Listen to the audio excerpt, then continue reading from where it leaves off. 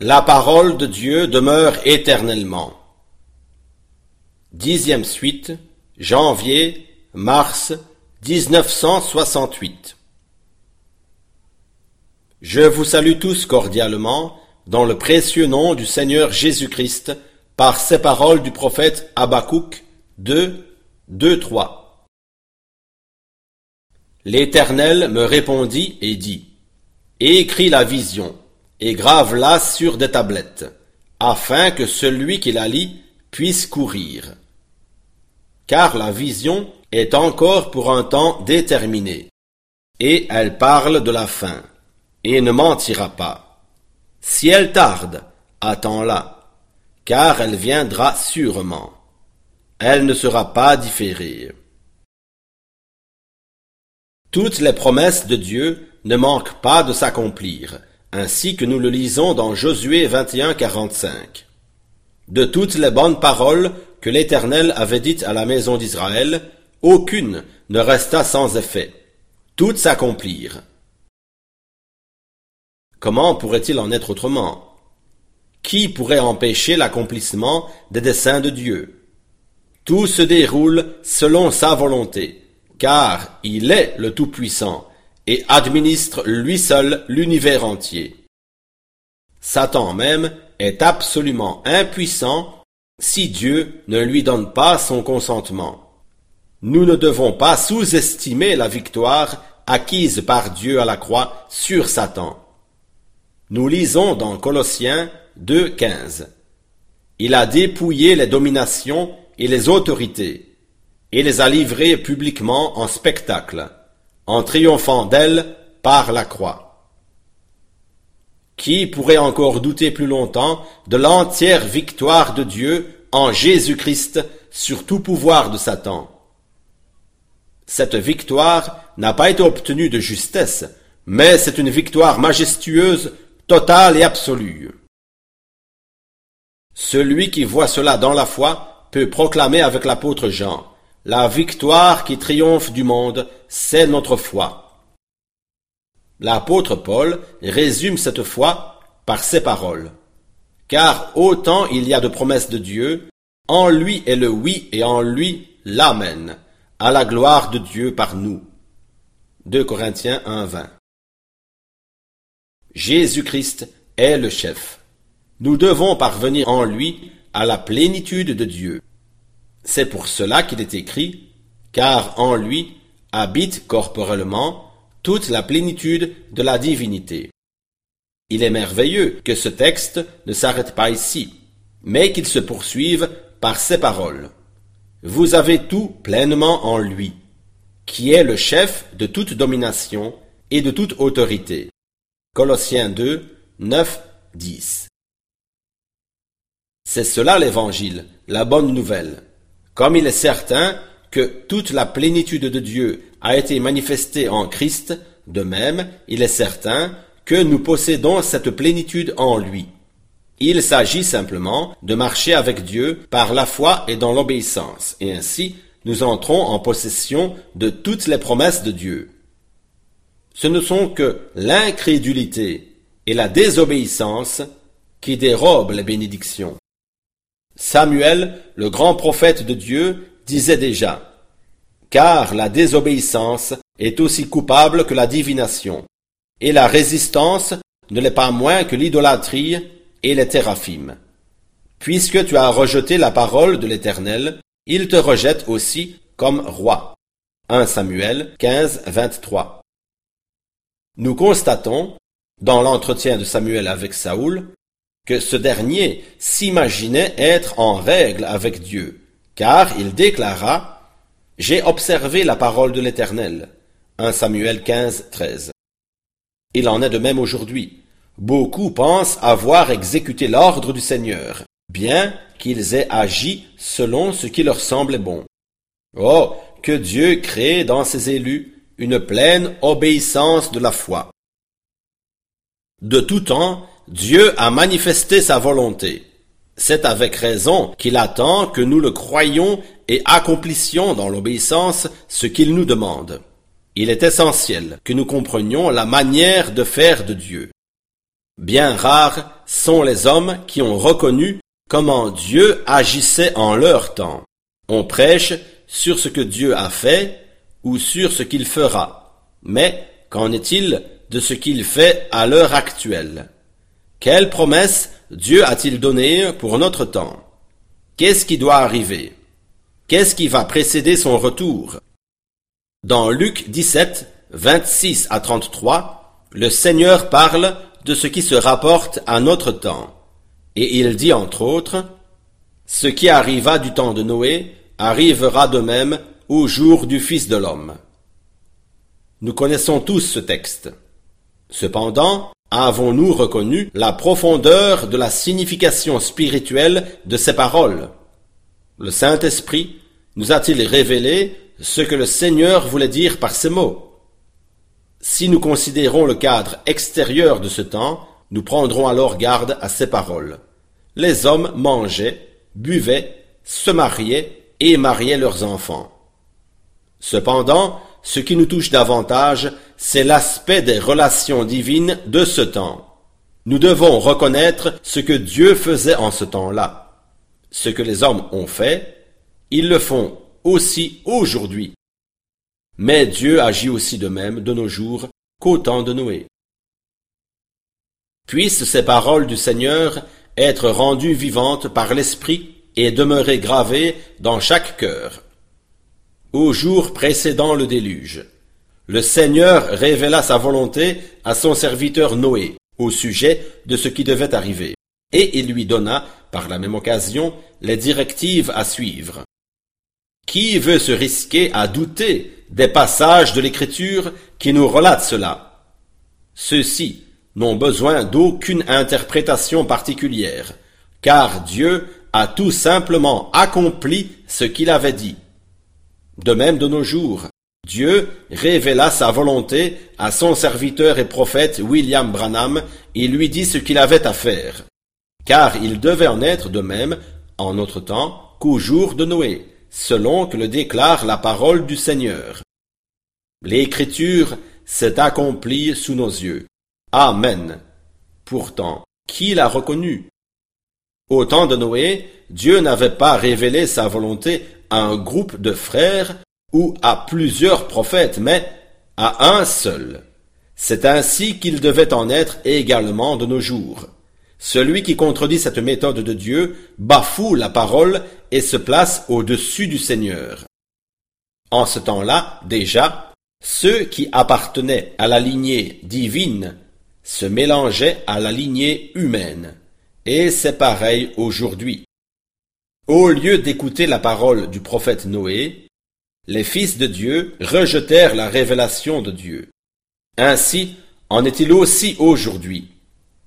N'aurait-il pas été préférable qu'ils acceptent d'un cœur reconnaissant le dernier avertissement que le Seigneur lui adressait par la bouche de son prophète? Que firent-ils?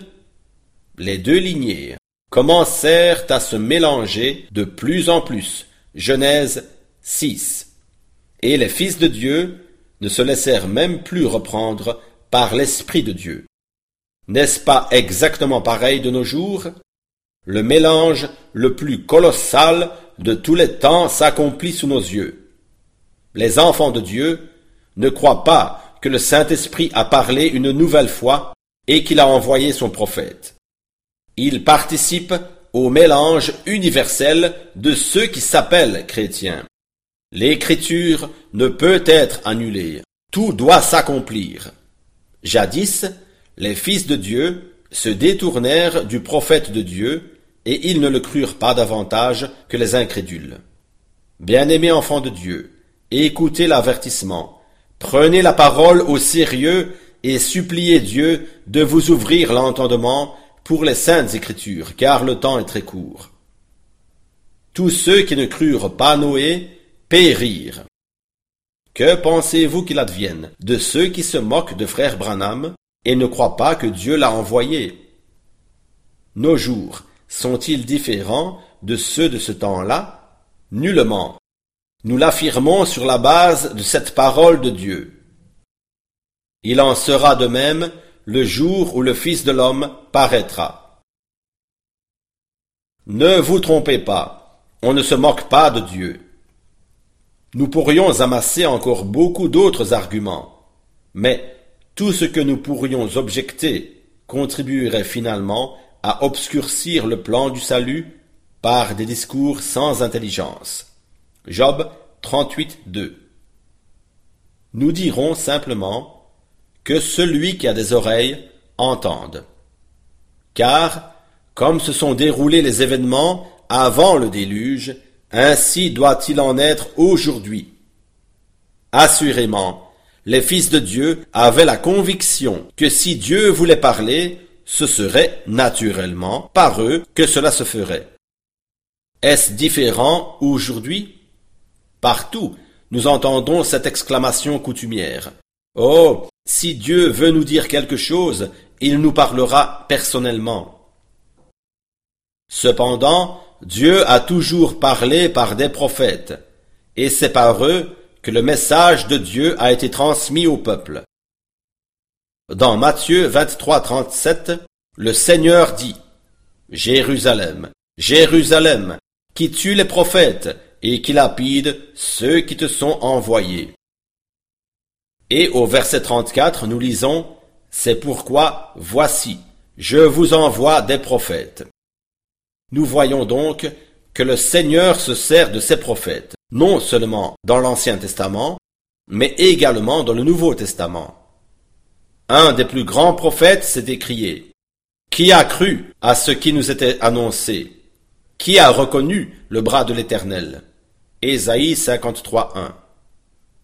Nous pouvons dire « Le bras de l'Éternel s'est révélé à tous ceux qui croient. » Tous ceux qui crurent Noé crurent en réalité à Dieu, qui avait parlé par la bouche de Noé. Il en va de même pour tous les prophètes qui ont parlé au nom du Seigneur. Cependant, tous ceux qui ne comprennent pas la manière d'agir de Dieu propagent l'opinion que ceux qui ont reconnu les grâces de Dieu suivent l'homme envoyé par Dieu. C'est comme si nous disions qu'au jour de Moïse, les élus suivirent un homme, alors qu'en réalité, ils suivirent Dieu qui avait envoyé son prophète pour leur salut. Celui qui nous reproche de suivre un homme ferait bien de mesurer la portée de ses paroles. En vérité, nous avons reconnu ce que Dieu faisait de nos jours, et c'est Dieu seul que nous suivons. Qu'importe le jugement des hommes, cela ne changera rien à l'affaire. Celui qui a réellement reconnu la volonté de Dieu l'accomplira sans partage, dans une foi totale et dans l'obéissance, sans que quelqu'un puisse le retenir. Considérons maintenant la seconde partie de notre exposé. Ce qui arriva du temps de Lot arrivera pareillement au jour du Fils de l'homme. Il est tout de même merveilleux que le Seigneur ne nous ait pas laissés dans l'incertitude quant à notre temps. Qu'est-il arrivé naguère, au jour précédant celui où le feu et le soufre sont tombés du ciel? Du point de vue de ce monde, nous lisons « Il bâtissait, plantait, etc. » Mais là aussi, il importe de considérer ce qui s'est passé sur le plan spirituel. Comment le Seigneur s'est-il révélé dans ces jours à ses élus? Car il en va de même pour notre époque que pour ce temps-là. Portons-y une grande attention, car ce n'est que si nous avons reconnu ce que Dieu fit au jour de Lot, que nous comprendrons sa manière d'agir dans les temps actuels. Tout d'abord, retenons ceci. Avant que commence le jugement, le Seigneur visita son prophète Abraham en compagnie de 2 anges. Genèse 18. Les 2 anges se dirigèrent ensuite vers Sodome, alors que l'Éternel demeurait auprès d'Abraham. Puis, il nous est dit au verset 17, « Alors l'Éternel dit, cacherai-je à Abraham ce que je vais faire ?» C'est dans ces mots que se trouve le mystère. Avant que puisse tomber le feu du jugement, le Seigneur révéla à son prophète ce qui devait arriver. Et, comme ces faits se succédèrent en ces jours, de même doit-il en être aujourd'hui. Dieu est tout simplement lié à sa parole. Il ne fait rien sans avertir auparavant les hommes. Il est écrit dans Amos 3, 7. Car le Seigneur l'Éternel ne fait rien sans avoir révélé son secret à ses serviteurs les prophètes.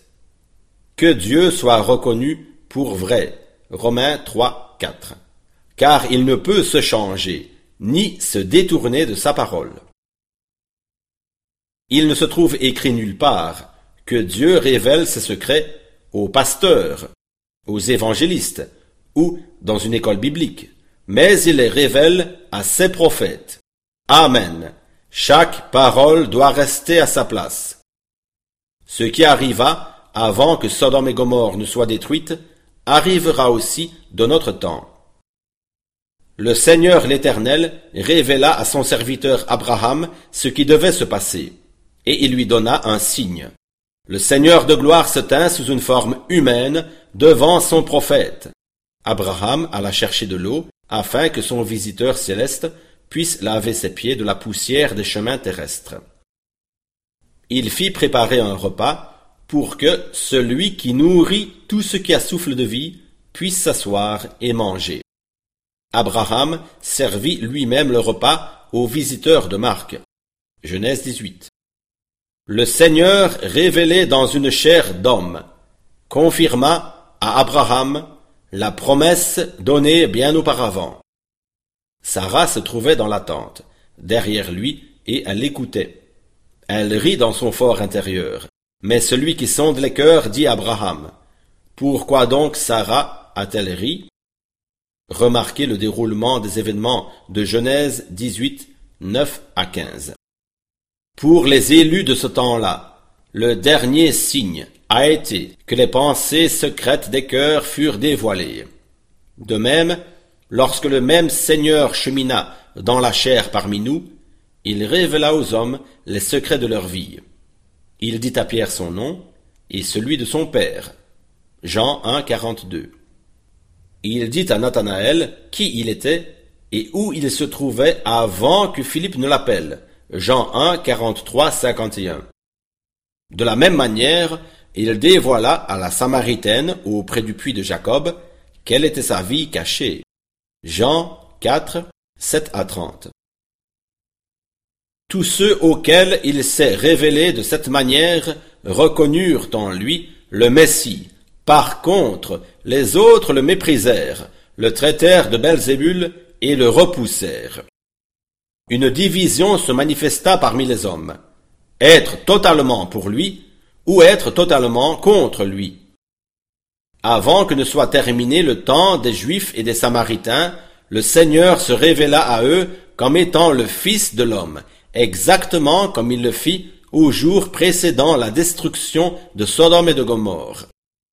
Nous sommes à la fin de notre époque, et aujourd'hui le Seigneur agit de même. Celui qui a assisté aux réunions de frère Branham sait comme le Seigneur a souvent révélé les secrets des cœurs.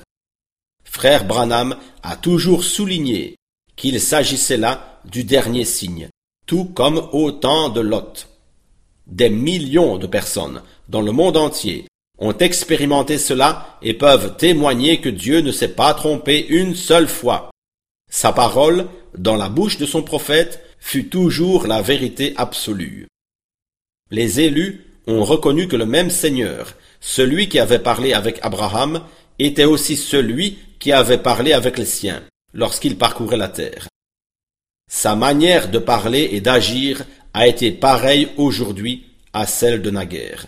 L'avons-nous compris? En vérité, Jésus-Christ est le même. Bienheureux celui pour qui Jésus n'est pas une pierre d'achoppement. J'espère seulement que personne n'a l'impression que nous défendons frère Branham en tant qu'homme. Non, il s'agit de Dieu et de son peuple, de l'accomplissement des Écritures. Ce qui a été au jour de Noé et de Lot s'accomplit également aujourd'hui. Dieu s'est servi de son prophète William Branham de la même manière qu'il s'est servi d'un Noé et d'un Abraham, car ce qui a été autrefois doit se reproduire pareillement de nos jours. l'on ne peut mettre sous le boisseau la lumière donnée par Dieu. Au contraire, sa place est sur le chandelier. Le chandelier, c'est l'Église. Que celui qui rejette la visitation de Dieu, lorsqu'il vient dans l'amour et la grâce, ne murmure pas, si ensuite il demeure pour la visitation de Dieu, venant dans sa colère et pour juger. Personne ne devrait se laisser aller à l'irritation parce que nous publions ce que Dieu fait de nos jours. À ce propos, j'aimerais donner le témoignage que frère C.J. Plett relate dans sa brochure Der Spätregen hat begonnen, page 32. Il a vu de ses propres yeux, dans une réunion de William Branham, environ 50 sourds-muets être parfaitement guéris en une fois. Qui peut passer avec indifférence devant une telle œuvre de Dieu? Certainement, seul un homme dont le cœur est plus dur que la pierre. Un homme qui sait prononcer le nom du Seigneur de ses lèvres, mais qui en fait n'est pas agréé de Dieu. À ce même groupe appartiennent aussi certains de ceux qui prophétisent et exercent plusieurs dons, selon la parole du Seigneur.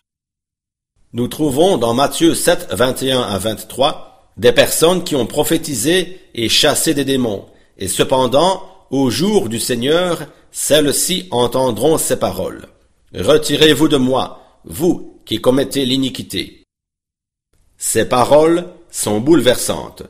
Pourtant, celui qui n'écoute pas la parole que Dieu a révélée de nos jours peut bien prophétiser, chasser les démons et, par surcroît, dire toutes les calomnies possibles contre le prophète que Dieu a envoyé. Mais il recevra son jugement, selon Matthieu 7, 21 à 23. Aucun doute possible. Il s'agit bien ici de prédicateurs du plein évangile. Car quels autres prophétiseraient et chasseraient les démons? Comment se fait-il que le Seigneur les appelle des iniques? Eux, qui étaient les plus avancés des croyants, qui prophétisaient et chassaient les démons. Nous les considérions pourtant comme les plus bénis de Dieu. Ils pouvaient montrer leur succès. Cependant, Dieu voit les choses plus profondément. Qu'est-ce qu'un inique? C'est quelqu'un qui agit contre l'équité, qui agit injustement, en connaissance de cause. Le premier des péchés, c'est l'incrédulité et la désobéissance. De nos jours, Dieu a révélé la vérité sur la divinité, sur le baptême et sur toutes les doctrines des Saintes Écritures, par sa parole et son esprit. Celui qui ne les reçoit pas pêche intentionnellement, par iniquité, et foule aux pieds la précieuse parole de Dieu. Dans l'amour, j'aimerais revenir avec vous sur le cas des 50 sourds-muets que Dieu a guéris dans une seule réunion. Puis-je demander poliment combien de sourds-muets ont été guéris par l'ensemble des prédicateurs du plein évangile à travers toute l'Europe? En 50 ans, y a-t-il eu au moins 50 sourds-muets guéris? Pour ma part, je n'en connais pas un seul cas. Qui sont-ils donc, ceux qui, le verbe haut, se dressent contre un prophète approuvé par Dieu d'une manière qui n'a probablement jamais été égalée auparavant? Le royaume de Dieu ne consiste pas en paroles, mais en puissance. Que pouvons-nous dire à cela, si ce n'est « Ô Dieu, aie pitié de ton peuple, et que ton héritage ne soit pas couvert de honte ». Certains se sont par exemple achoppés au fait que le frère Branham était épuisé en priant pour les malades et que son corps était très affaibli. C'est l'occasion de faire ici une remarque pour nous aider à comprendre le sujet. Frère Branham disait qu'une prédication de 2 heures ne l'affaiblissait pas autant que de considérer une seule vision.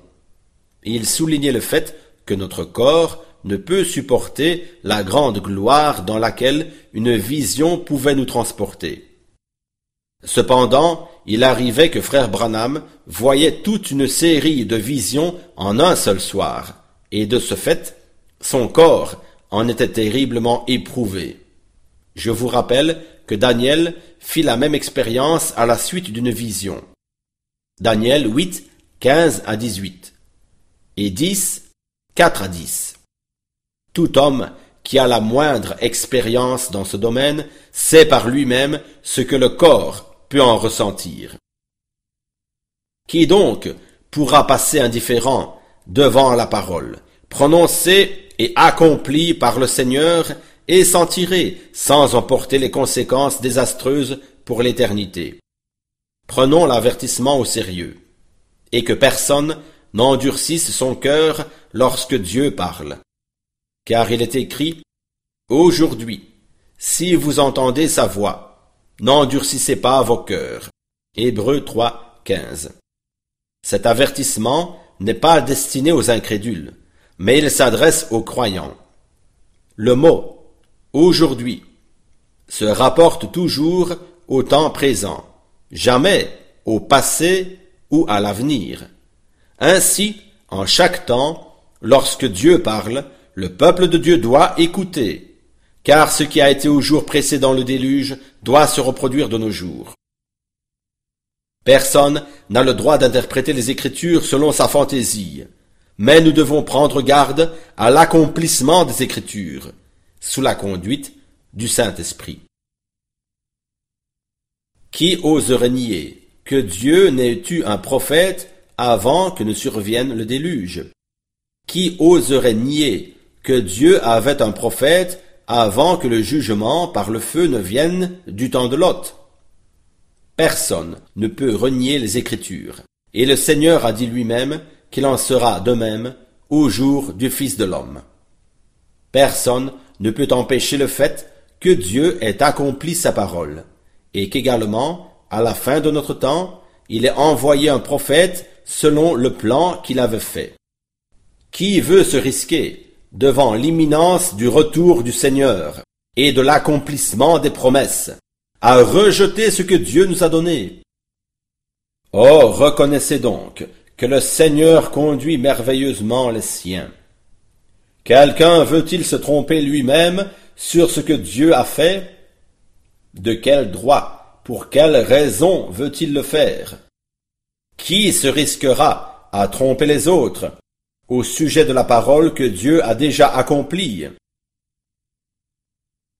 C'est avec une grande joie que nous pouvons rendre témoignage que des milliers à travers toute l'Europe comptent parmi les élus et prennent garde aux choses que le Seigneur a préparées pour son peuple. Ils se rassasient de la précieuse parole de Dieu, qui est la pure vérité. Ils croient le Seigneur et obéissent aux révélations qu'il leur a données de sa parole.